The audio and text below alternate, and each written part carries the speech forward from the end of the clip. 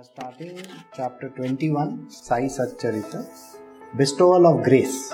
My obeisance to Sri Ganesh, to Sri Saraswati, to Sri Guru Maharaj, to the family deity, to Sri Sita Ramachandra, my most humble obeisance. I bow in reverence to the most venerable Guru, Sri Sainath. Now listen with concentration to how Thakur and the others had a darshan of the great saint, that is Sai Baba, as has already been mentioned at the end of the last chapter. In vain are the words of that speaker, which, when they fall on the ears of the listeners, do not make them sway with joy or make their hair on their body stand on end with a deep emotion. The narration, listening to which the listeners are not delighted, or their throats are not choked with emotion, and tears of joy do not trickle from their eyes, that narration has truly gone waste. Baba's speech was captivating. His style of instruction was most remarkable. I bow my head humbly at his feet, whose leelas are marvelous and novel at every step. Unless fortune smiles, one does not meet sadhus and saints, and even when such a one is close at hand, to the great sinner he is not visible. And to testify to the truth of this, one does not have to seek far into the country or in another land. Why? I will narrate my own experience to the listeners. There was a Siddha, well known by the name Pir Maulana, in the Bandra town. For his holy darshan, the Hindus, the Parsis, the wise and the learned of even other religions came to him. I was a magistrate in that suburb at that time. He had a devotee called Yunus, who served him devotedly, and this Yunus pursued me day and night to go for his darshan. Thousands of people flocked there. Then why should I go there too? Just out of respect for his feeling, why should I allow myself to be persuaded and thus lose my reputation? Some such consideration would always come to my mind, and I never went for his darshan. As if I was afraid of my own shadow, or perhaps it was my ill luck that came in the way of taking his darshan. Many years passed thus. Thereafter, I was transferred from there, but later on, when the appropriate time came, a lasting association with Shirdi came to be established. In short, in the company of saints, the unfortunate gain no entry, while it is easy for those who enjoy God's grace. Otherwise, such an opportunity is very difficult to come by. And now, my listeners, listen to an interesting tale about this, and see how the saints have association and secret arrangements with each other from time immemorial. At the proper time and at the occasion demands, they incarnate at a place of their choice to accomplish their purpose, but they are not different from each other. Though their place, time and purpose may differ, each saint knows the mind of the other completely. At heart they are all one.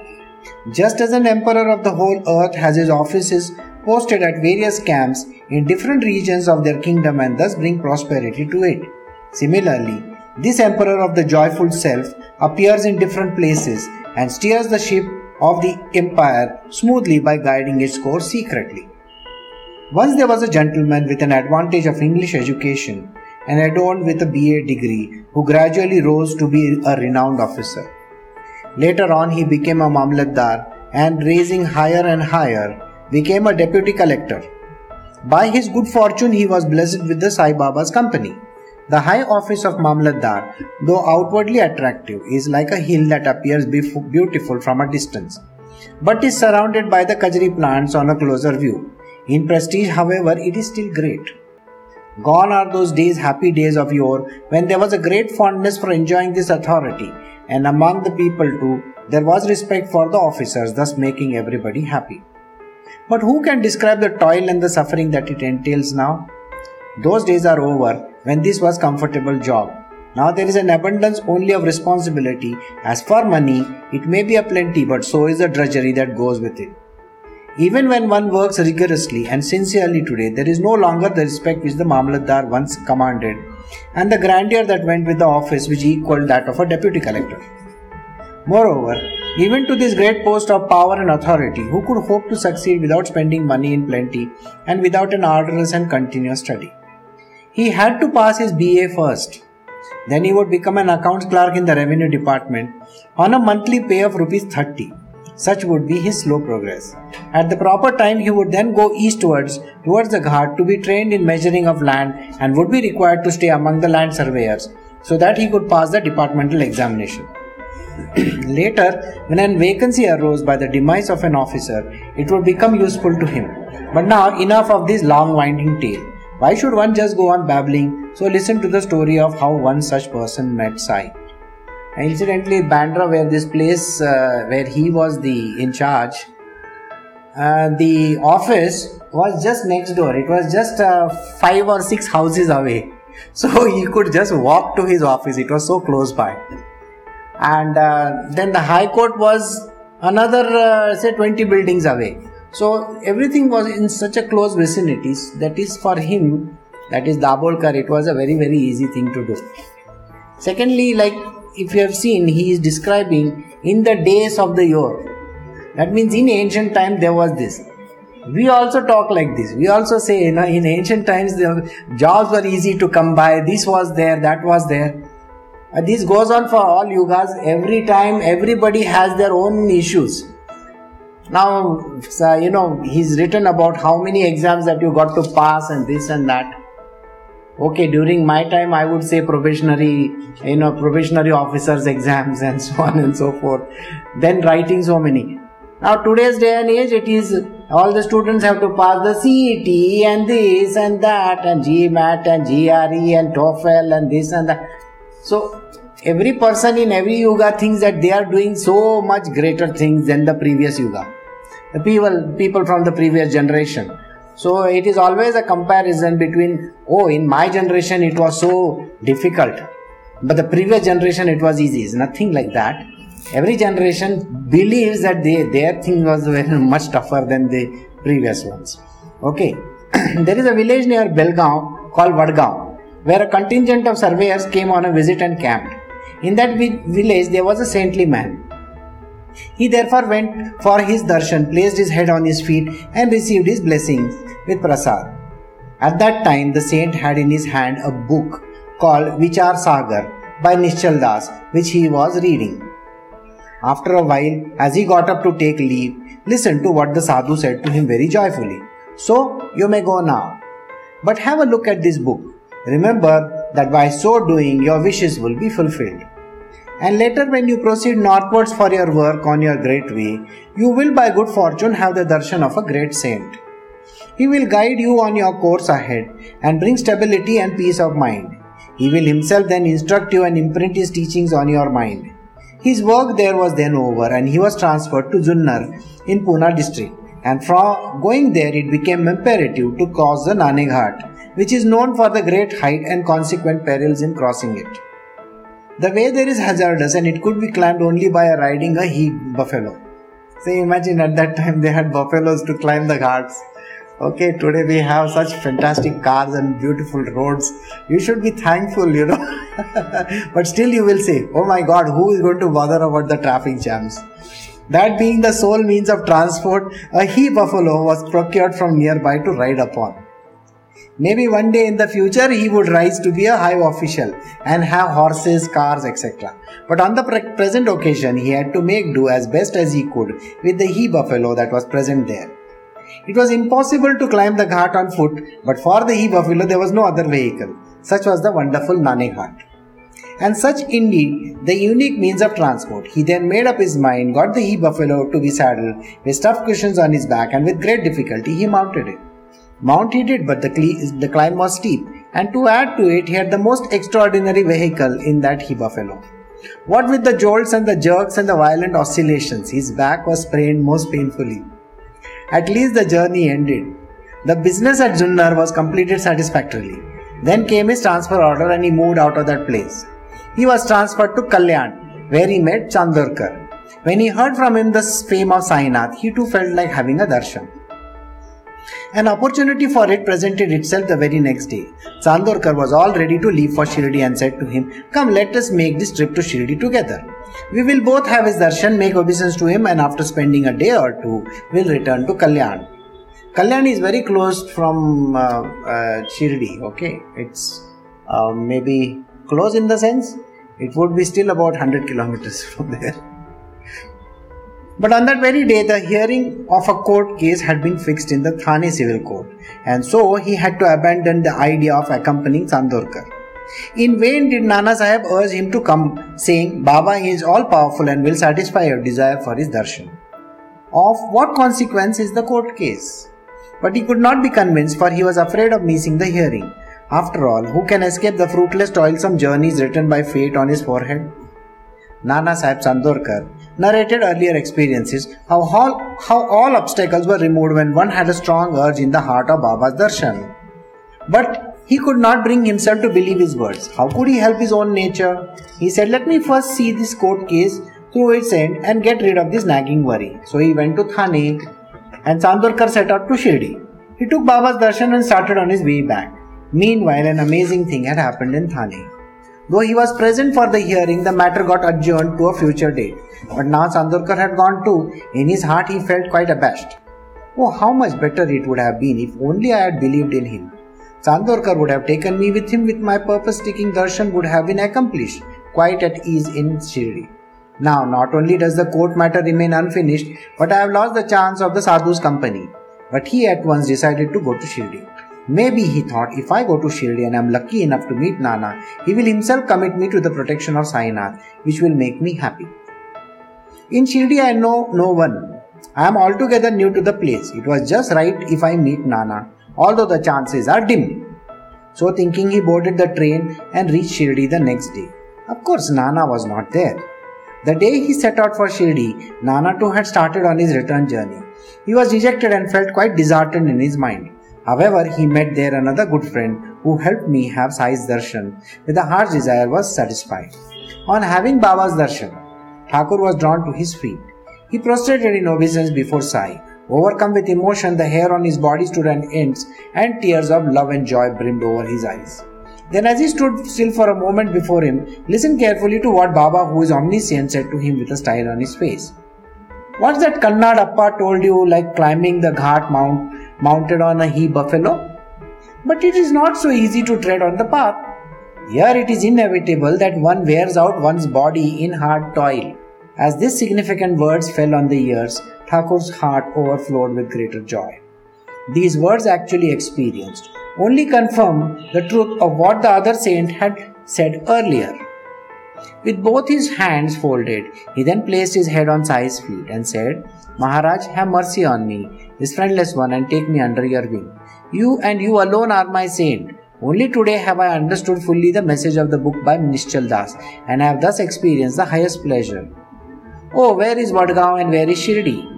And what a pair indeed of the saint and the saintly, how concise but clearly, the language and what skill in instructing. One said, read the book, later you will meet a great saint who will truly guide you on the path of duty in future. Luckily I met that great saint too, and he gave me the mark that he was the same saint. As advised by one, I read the book, and now I must act according to the advice of the other. Sainath said to him, what Appa told you was perfectly right. But when you put all that into practice, only then will your wishes be fulfilled. At Vadgaon, Vichar Sagar of Nischal Das was recommended for the benefit of the devotee. After some time, and when the book had been read carefully, it was explained in Shirdi as to how it could be put into practice. The book should be listened to carefully first, and then the same should be contemplated upon. It should be perused from the beginning to the end and read repeatedly in this manner. That is how it is meditated upon all the time, and merely reading it is not the end of the matter. It must come into practice, or else it will be like pouring water over a vessel turned upside down. In vain indeed is all the reading which does not give knowledge based on self-experience. Without the grace of the Guru, who has himself obtained Brahmanyana, such a bookish knowledge is unproductive. A short tale in this context will reveal the true importance of the devotion and the great need for human effort. May the listeners listen carefully in his own interest. Okay, I will take a small break and I'll explain some things to you. See, what happens is, normally we have a company of a particular saint or a sage. Now this particular saint or a sage is there with us for a certain period of time. Then what happens is, slowly that particular saint may push you off to another one, and then you may have to go to this other one. This is a correct form of lineage or correct form of going ahead. So the saint in the village had already told him about the saint in Shirdi. So the track was clearly drawn up, and then you have to proceed towards that. Many a times it so happens that the Guru which you are supposed to get may happen along the path. If you remember Chinmayananda's story, Chinmayananda was initiated by a different Guru. The Guru which initiated him was from the Divine Life Mission. Okay? That is Sivananda. But Sivananda told him very clearly, I am not your Guru. I am not the person that you are supposed to take instructions from. The instructions have to come from your Guru.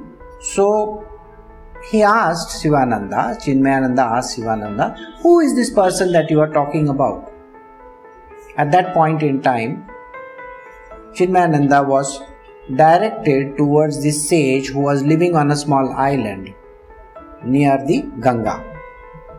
So when Chinmayananda went to meet this, went to meet this person, that particular gentleman's name was Tapovan Maharaj, Tapovanam. So he refused to even see him. So Chinmayananda pursued with this matter continuously. Finally he got so fed up and said, I don't want to sit over here. Why should I waste my time sitting in front of this old man who is, such a person who is not even willing to look at me. But after pursuing the matter for some more time, Tapovan Maharaj gave him his blessings and said, yes, I will teach you after this. So, Sivananda by himself is one of the greatest of the sages. And Tapovan Maharaj was also one of the greatest of the sages. So, it may so happen that you are pushed on from one to another so that you go to your proper lineage. The lineage is very, very important. You come from the domain of that particular Guru. So, you will find that you finally end up at that place. So, the one who is giving you the instructions about the self, about the divine and about the Lord is your original Guru.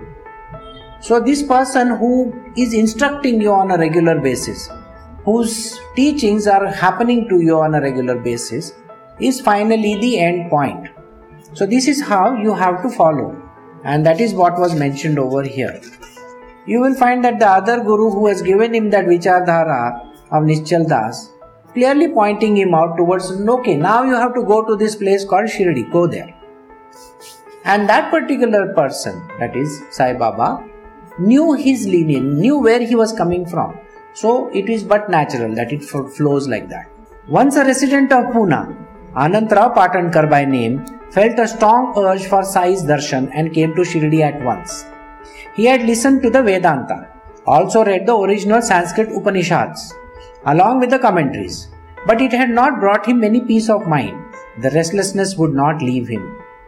But after taking the darshan of Sai Samarth, Patankar felt at peace. He made obeisance at Baba's feet and offered puja with all the rites and the rituals. With folded hands, Anantrao then sat in front of Baba and in a tone of supplication very lovingly asked him, many great books have I seen. I have carefully studied the Vedangas and the Upanishads. I have also listened to the excellent Shastras and the Puranas. And yet, how is my mind so wearied, so tired? So that now I am beginning to feel that whatever I have read is all wasted. The illiterate faithful ones appear to me the better than myself. In vain indeed has been my reading of books, in vain the deep study of the Shastras. Futile is all this bookish knowledge so long as this mind is not at peace. Oh, how hollow is the proficiency of the Shastras, and wherefore the chanting of the Mahavakyas, either if they do not bring peace to your mind. And oh, what hope is there of attaining Brahmanyana? No, as Padma has asked the question, isn't Shivananda also Tapovan lineage? No. Shivananda is of a completely different lineage, and Tapovanam Maharaj was from a completely different lineage, though both of them were staying in the same locality. If you ever go to this place,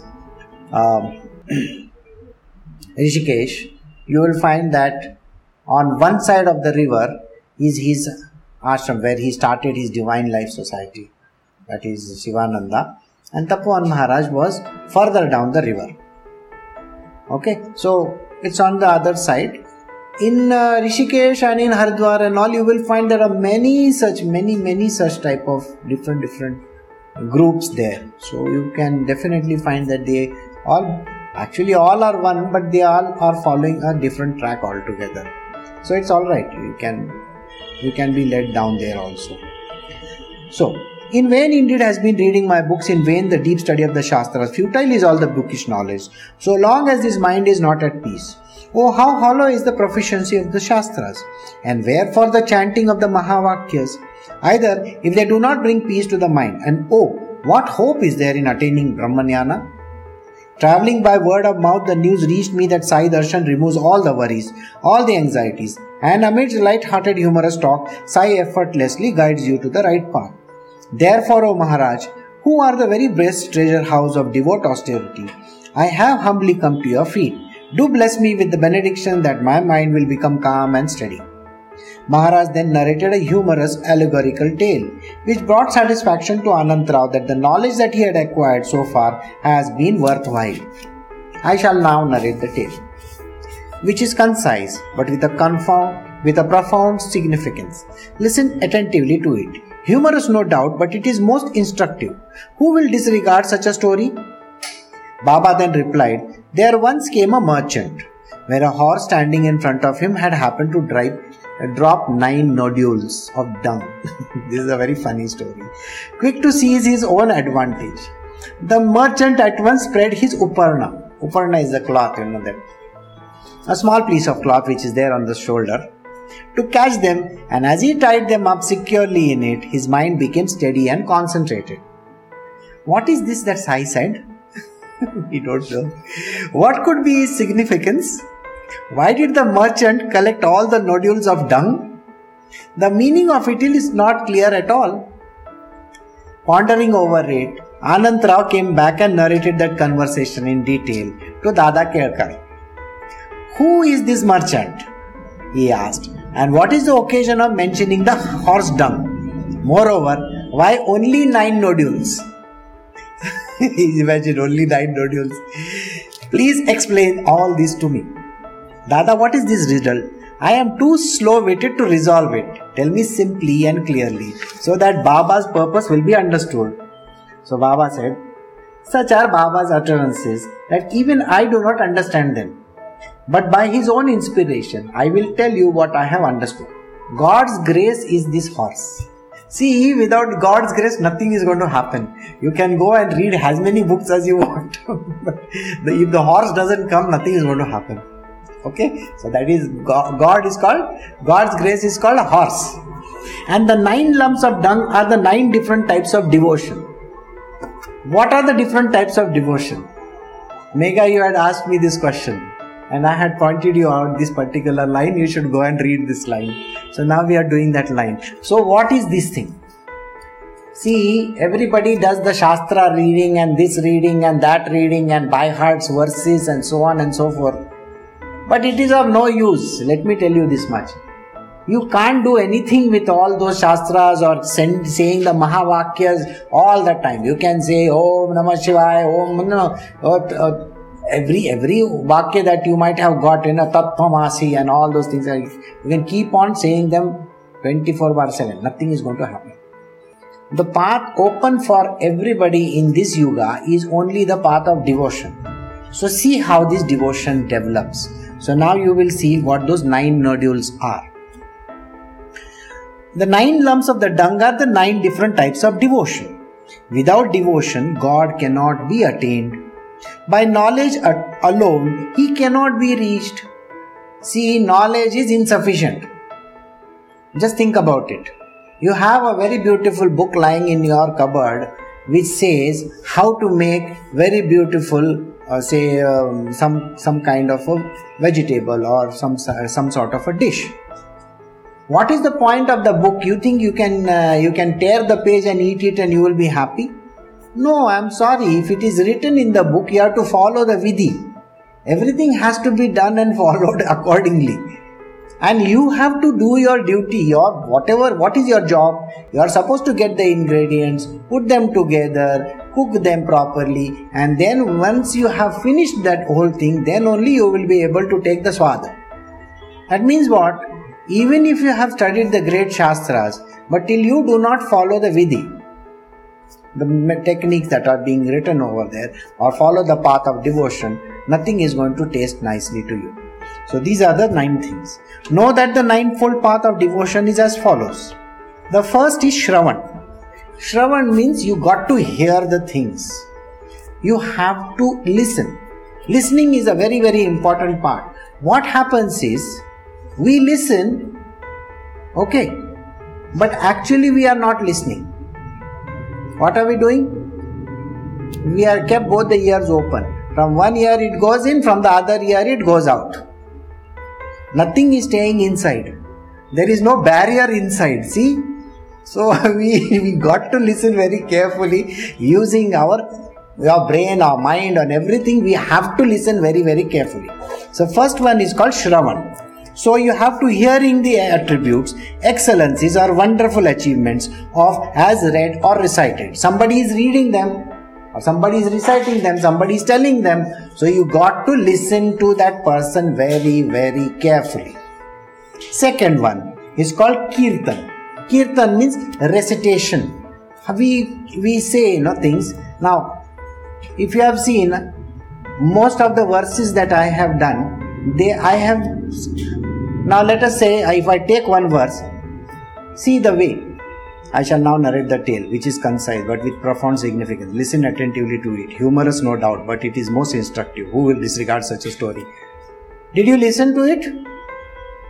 Nothing happened. Absolutely nothing happened. So what happens is, there is a way of listening and the way of talking. The methodology used by the gurus is, I shall now narrate the tale, which is concise but with profound significance. So you will find the punches are there in the right places. These kind of things which are very, very important is like a kirtan. Kirtan is a sing-song manner where you are reciting the particular words of a poetry or of the text. This is called kirtan. This is a way of putting the words in the right perspective.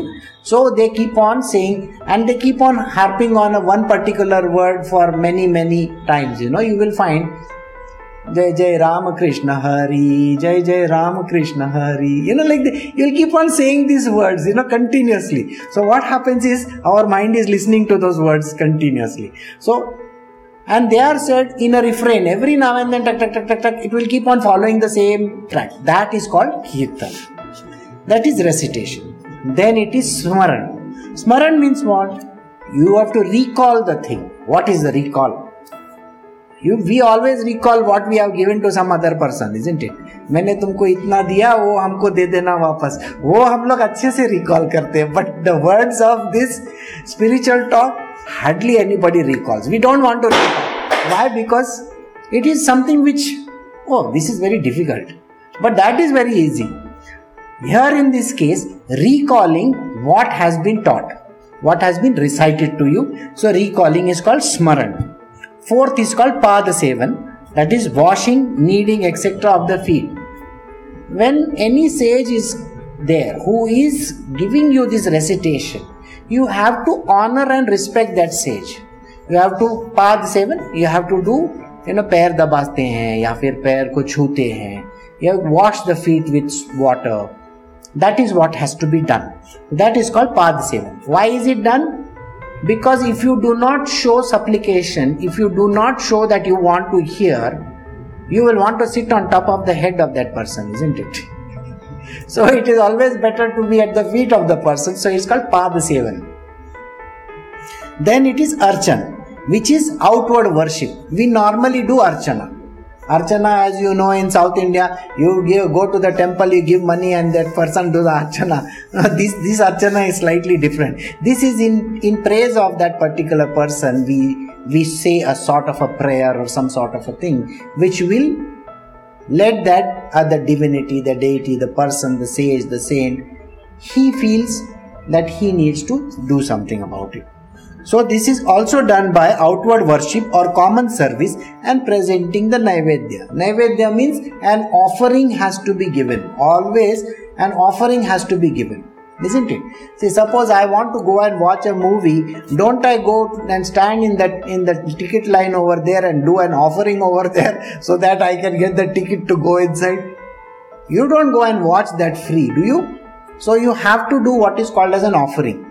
The offering can be just a leaf also. It can be just one small leaf of a tulsi plant also. It does not matter. It may be a flower, it may be a leaf, it can be anything. It is to be done with love. That is called an offering. Then, Vandan, adoration. Adoration means when you are doing your prayers, I am sure you must have noticed, you use certain words of adoration. You don't say, oh God, please give me this. No, we don't say this. We do adoration to the Lord. We say, you are so kind, you are so nice. I mean, think about it. When you must have met your boyfriend or your girlfriend, you don't say, hey, aati kya khandala. No, we don't say that. We will say, you're so beautiful, you're so nice, you're so kind, you're this, you're that, your eyes are like this, your lips are like this. Finally, end of the day, you are going to come to the main thing. But these are called adoration. These are the important things that you got to do. Then, seventh, Vandan, adoration. Seventh is Dasya. Service. Service is very, very important. When you go to any ashram, I am sure those who have gone to any ashrams and those who have sat in satsangs over there have gone and done seva after that. Seva is done when you go to the kitchen, do the service over there, go to the gardens, tend to the gardens, go to various places over there inside, try to clear up. Now, when you go to even suppose if you have gone to a Gurdwara, there is a seva sthal. You have to go and do that seva little bit. At least take the footwears of the people and put them inside. You got what I am saying? There is always seva is very, very important. If you don't do the seva, what do you think? You have come for watching a movie or what? You have come to do something worthwhile over there. So you just don't come over there, you come and do a certain amount of seva. You will find that seva is there. That means you have to see what is the kind of work that needs to be done in that particular place. You just don't go over there, acha mera ho gaya, main jata hu. It's not like that, never like that. You have to do the seva. So seva is Dasya Bhav. Who is the greatest Dasi over there? Today, the greatest Dasi, the one who has got the greatest Dasya Bhav is Hanumanji. Okay, and just a few days ago, I was told about one song when Mirabai is telling Krishna, what does he say? Yeah, Shama mane chakara rakhoji. Chakara means keep me your servant. Can you, Sham means she is calling out to Krishna and she is saying that can you please make me your servant so that I can serve you. This is the most important part, which is called service. So Dasya Bhav will have this kind of thing. Sakhya means cultivating fellowship. It is cultivating fellowship does not mean that you go and you tell your Guru, hi Guru, how are you man, long time no see, how are you doing, come on let's go for a movie. Oh sorry, that is not how you do it. Just think about it. Yeah, I'm going tomorrow to meet some Guruji, okay, and I'm saying, hello dude, how are you, long time no see, and shake hands with him and all that. You don't do these kind of things. This particular bhav that is there is meant for all the devotees. The devotees are a part of a group. You are not the enemy of the person sitting next to you. So this is called Sakhya, cultivating fellowship. It is only when you are sitting in a satsang that you develop the fellowship with the next person. And then what happens over there is you discuss about the person that you are sitting over there about. So like when I have gone to the various places where I have met some great sages in my life, I have discussed with them how great the person who is sitting there in front of me is. What kind of beautiful things that I have learnt over there, or what kind of things that have happened over there. So we talk about the beautiful glories about the sage who is sitting in front of us, who is giving us a darshan. So that is what is called Sakhya. You have to develop fellowship next to the person. Then Atma Nivedan, that is consecration of oneself unto. That means what? Atma. Atma means me, I, me, myself, the one who is inside of me. I have to offer it. It is only when that offering happens that you will find that the divine knowledge will seep in. So these are the 9 nodules which the horse is given. Horse is the Lord, the grace of the Lord. If even one out of these is practiced with implicit trust and in the heart, Sri Hari, who hungers after nothing else but devotion, will appear to the devotee in his own abode.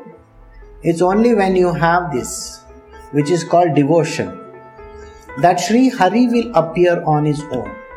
Now you are going to ask me, how does he appear on his own? Know this for sure, that Sri Hari is Krishna. Krishna himself will appear either in the form of something which is going to put you towards him, and he will say, see, I have come. It may be a picture, it may be anything, it may be a murti, or it might be anything, but he is bound to appear. When devotion becomes great, he will appear in your world. Okay? Chanting the name, penance, religious vows and observances, yoga sadhana, a study of the Vedas and the Upanishads, or even the exposition of spiritual knowledge in profusion, all these are futile when devoid of devotion. Think about it. See, all this, if you keep on chanting the name, okay, you have been given one particular, word for chanting, and you think that just by chanting you are going to reach the state of devotion. I'm sorry, nothing like that is ever going to happen. Even if you have been given the mantra, it doesn't reach over there. Penance, you can do as many penances as you want. Religious vows, you can take as many vows as you want. Observances, yoga sadhana, all kinds of yogas that anybody wants to do. You can study the Vedas or Upanishads, you can by heart them for all you care, You can keep on, reciting them one after the other. Or even if you go for exposition of spiritual knowledge, even if you read an exposition of a spiritual knowledge, still that doesn't work if devotion is lacking. So, devotion is the most important ingredient over there. It is not the proficiency of the Veda Shastras, nor the worldwide fame as a jnani, nor yet a fondness for the dry, loveless devotion that is required. What is needed is a devotion full of love. What does devotion mean? Love and devotion go hand in hand together. If only devotion is there, what kind of devotion you have? Tu wahan, main yahan. Chalo, I am your devotee. No. Love, the most important ingredient for the devotion to fructify, is called love. If you do it without love, if you are doing it just because you got to do it, it's not going to work. Love doesn't come by forcing yourself. Love has to flow from inside of you. It has to grow and grow and grow and grow. Just like when you meet your lover, your love grows. It grows, isn't it? It keeps on growing and growing. Yeah, later on it may dwindle off because being a human, the love disappears. And then hatred and all kinds of afflictions will come in. But here, the love which grows boundlessly is only for the divine. It keeps on growing and growing and growing. So love is the most important part where devotion will fructify. Consider yourself to be the merchant and then try to understand the implication of this transaction, which is that once the banner of the ninefold path of devotion flies high, God, the Lord of the knowledge, is pleased. The horse dropped 9 nodules of dung, which the merchant eagerly ran forward to catch. Similarly, if you hold fast to the 9th path of devotion, your mind will repose in peace. And that alone will steady the mind, make it solemn and serious, and will create goodwill towards all. In its absence, wavering and unsteadiness are inevitable. So says Guru Vairya affectionately. So, this was the teaching which Sai Baba has given. He said, the merchant, he had brought a horse.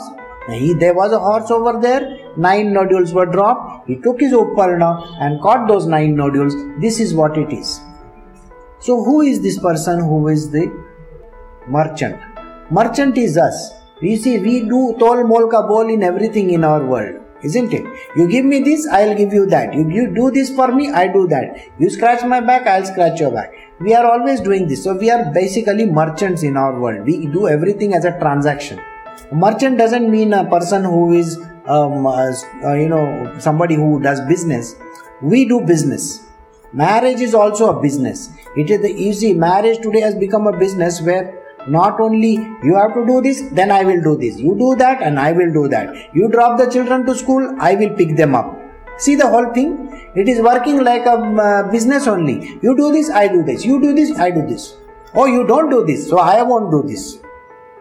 So it has to be an equal transaction, It's like a transaction. Tu paisa dega to main tumko utna dega. Nahin. So that is the reason why everybody in this world, whether you like it or not, it is not about money the way it is put. Merchant is not about taking money. Merchant means somebody who does business. Somebody who does transactions. So this is what it means. The next day as Anantrao went to worship Sai's feet, he was asked, "What? Have you tied up the dung noodles in your uparna?"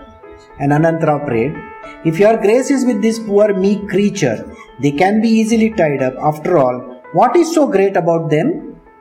Baba then blessed him and assured him that all will be well with him. Anantrao's heart was gladdened by hearing these words and he enjoyed peace and happiness.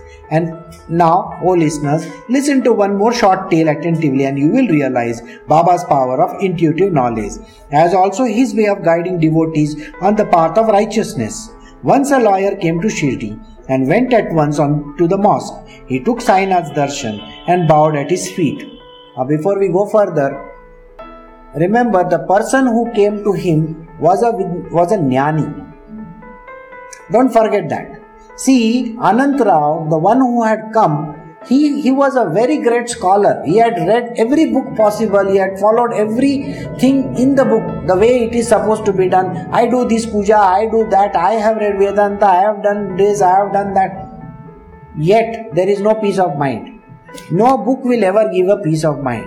Without the sage's company, there is no peace of mind because you still don't understand how it is to be done. Many of the women, you know what they do? When they are leaving their mother's place, they write a small book. In that they will write recipe. You know that? Mother used to do this, so I will write the recipe from my mother's place.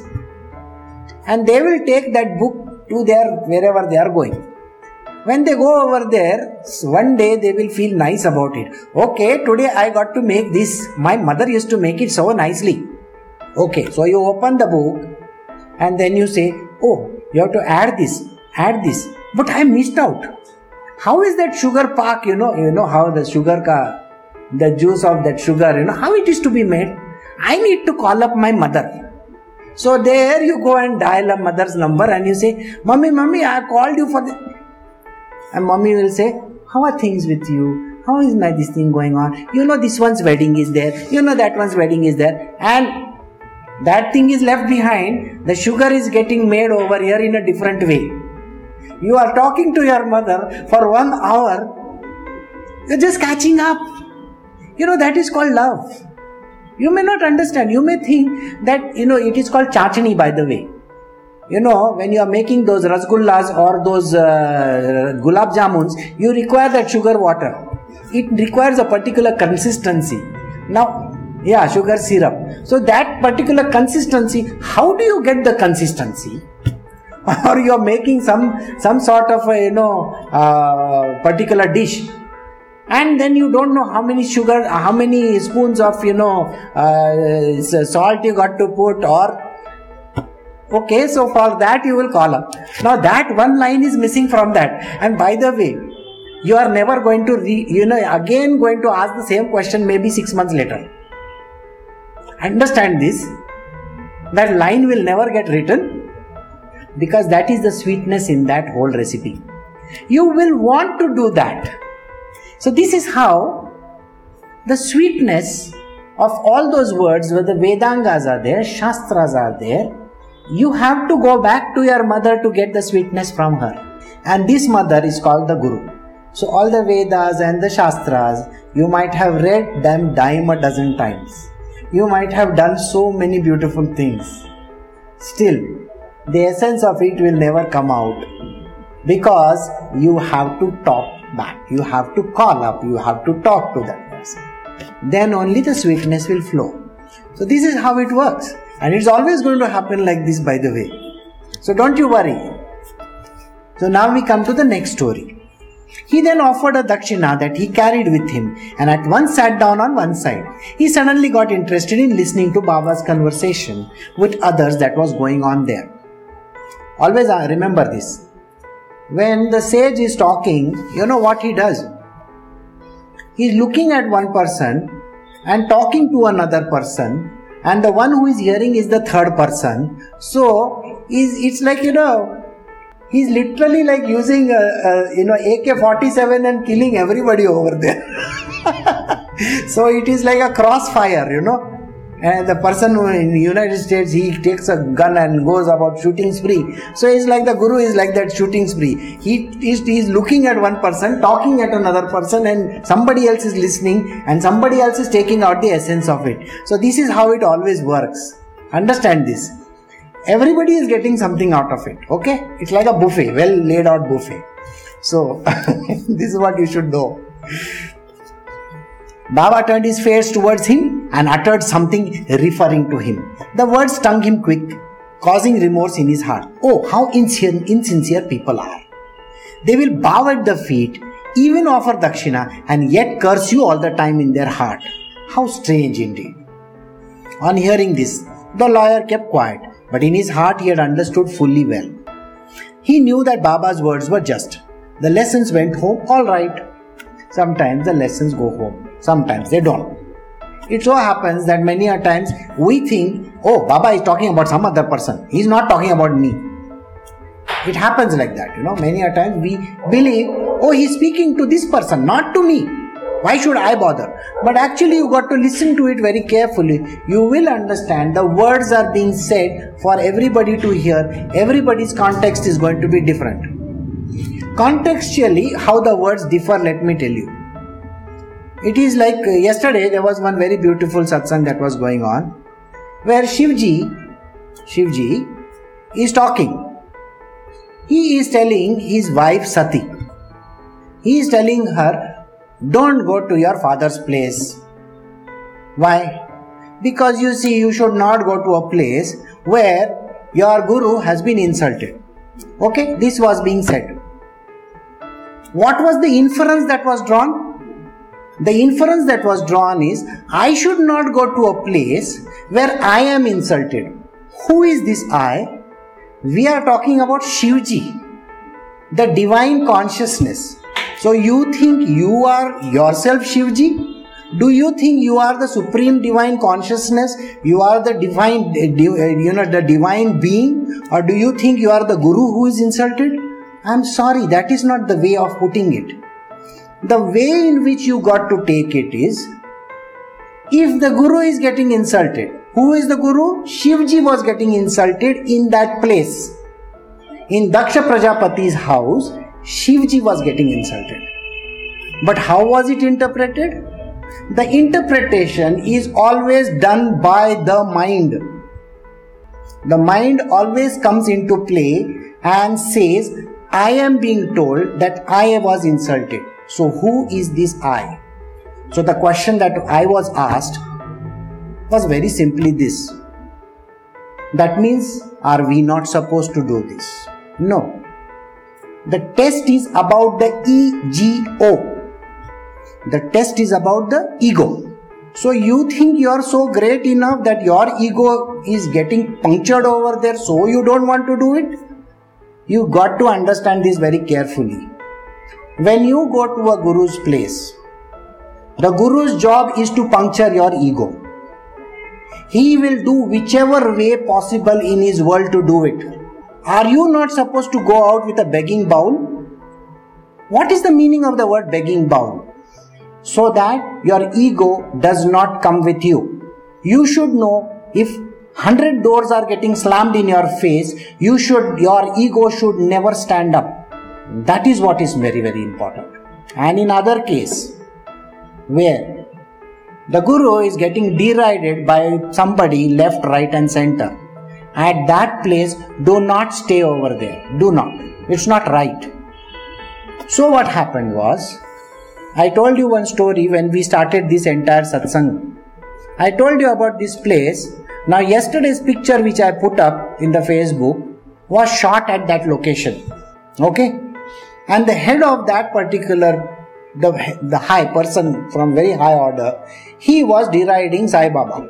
And I said, my family guru, means my family's guru, everybody has been following Sai Baba for so many years. So that person started abusing Sai Baba, saying that old man, he doesn't know anything, blah blah blah blah, from Shirdi. He knew the person. I was very hurt. Then the next question was about Sampradaya, if you remember this particular thing. It is when Dattatraya's name was taken. Finally, when I was telling him, I said to him very carefully, I said, you know what? The same Sai Baba is a Datta avatar. Dattatreya takes many forms. And when he takes many forms, Sainath is also one of the avatars. Sainath. Sainath is from Nath Sampradaya. And you cannot deride a sage from the Nath Sampradaya. Never deride that. So where the Nath Sampradaya was being derided, I refused to go and meet that person. After that, I have never been to meet that person again. Though he sent, believe it or not, this is exactly what happened. The next day, he sent me a car to my house saying that I would like you to come for a satsang to one place. There was another person giving satsang. I went with that person to meet that another sage who was there sitting over there. Not that I did not. But how did this change happen? This change happened because you should never allow somebody to speak ill about your preceptor. This is the very important thing. And that is a place you should not go. If the person keeps on deriding again and again and again. But after he understood his mistake and offered me that peda in token, if you remember the story, I visited that temple very often after that, and many of you all have also come with me over there. I'm sure some of you may remember that. But anyway, coming back to this. So where were we? Oh, how insincere people are. They will bow at the feet, even offer dakshina, and yet curse you all the time in their heart. How strange indeed. On hearing this, the lawyer kept quiet, but in his heart he had understood fully well. He knew that Baba's words were just. The lesson went home all right. Later, when he returned to the Wada, he said to Dikshit that piercing at Baba's words has been all that he said was absolutely right. The volley of accusations that Baba fired at me the moment I entered were really only a warning given to me that I should give no place in my mind to reviling, abusive talk about others. Reviling and abusive talk about others. We were doing one more text in the morning today where these words were also there. We should never talk bad about another person. So never. It is not right on our part to talk bad about another person. Who does the talking? You see the word over there? No place in my mind. We do that in our mind and then the words come out from our mouth. Never do that. It is not right. So, or Munsif, that is the civil judge, who was suffering from ill health, came here on leave to rest and improve the health. While in the lawyer's common room, the topic about the Munsif came up during conversation.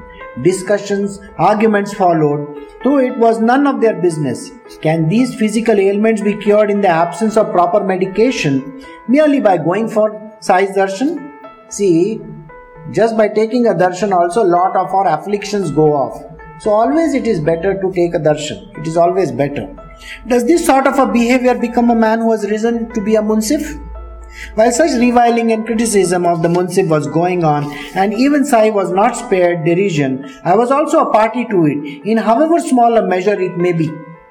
And it was the impropriety of this that Baba demonstrated. It was not a volley of censorious remarks, but his grace to teach me that futile debates and discussions, scornful, critical, reviling and such wicked thoughts about anyone should be given up altogether. This line we should mark it in our lives. You know why? Because it is so very important. We are here to spread love and devotion, not to talk about bad things. So it is not proper that we discuss about bad things. So what is to be done? Don't do any futile debates. There is no point in doing debates which are not going to lead you anywhere down the path of realization. So don't even bother about it. Discussion. Don't do any kind of discussion. Scornful critical revilings. We are not supposed to say, usko dekho kaisa hai. No need of doing that. You are not supposed to do any of these things. Wicked thoughts should not be done, and these are all to be given up. It is yet one more proof that through 100 miles away, Sai knew everybody's mind. He is truly omniscient. One other thing was resolved too. Hills and mountains may stand between, but nothing is hidden from Sai's sight. Even the most secret matter lies bared before him. And so from then onwards, the lawyer firmly resolved never to indulge in censure or criticism or to entertain any wicked thoughts about anyone. This is what we also need to do. Whatever we do and whenever we may be, nothing escapes Sai's knowledge. About this he is convinced, and his propensity towards wicked deeds vanished gradually. The urge for good righteous deeds arose in his mind, and the faith took a firm root in his heart that Sai is with you, in front of you and behind. Who is so powerful so as to deceive him? And when we consider carefully, although this story has a direct connection to this lawyer in every sense and in every way, it is equally instructive to all. It is equally instructive to all. Note this. And I pray sincerely that like that lawyer, the narrator here, all his listeners and Sai's other devotees should also nurture the same faith and the same conviction. When Sai, the cloud of compassion, showers his grace, we will all be satiated. Is this hardly any wonder? All who are thirsty will be satiated. Unfathomable is Sai's greatness. Limitless are his great tales. Sai's life story has no bounds, for he is Parabrahma incarnate. Now in the next chapter, listen carefully, O faithful devotees, to a story which will satisfy your wishes and bring steadiness and peace to your minds. Sai Samarth knew beforehand what calamities were to befall his devotee, and he would avert them in the midst of jesting and joking and playful laughter. Devotee Hemad surrenders to Sai. This story is now complete. The story that follows is about averting the calamities of the devotees. Knowing the future calamities of the devotee beforehand, how Sai, the ocean of kindness, averted them by giving a timely warning. We'll be to all. Here ends the 21st chapter of Sri Sai Samartha Satcharita, called The Bestowal of Grace, as inspired by the saints and the virtuous and composed by the devotee Hemad Pant. So we will stop over here.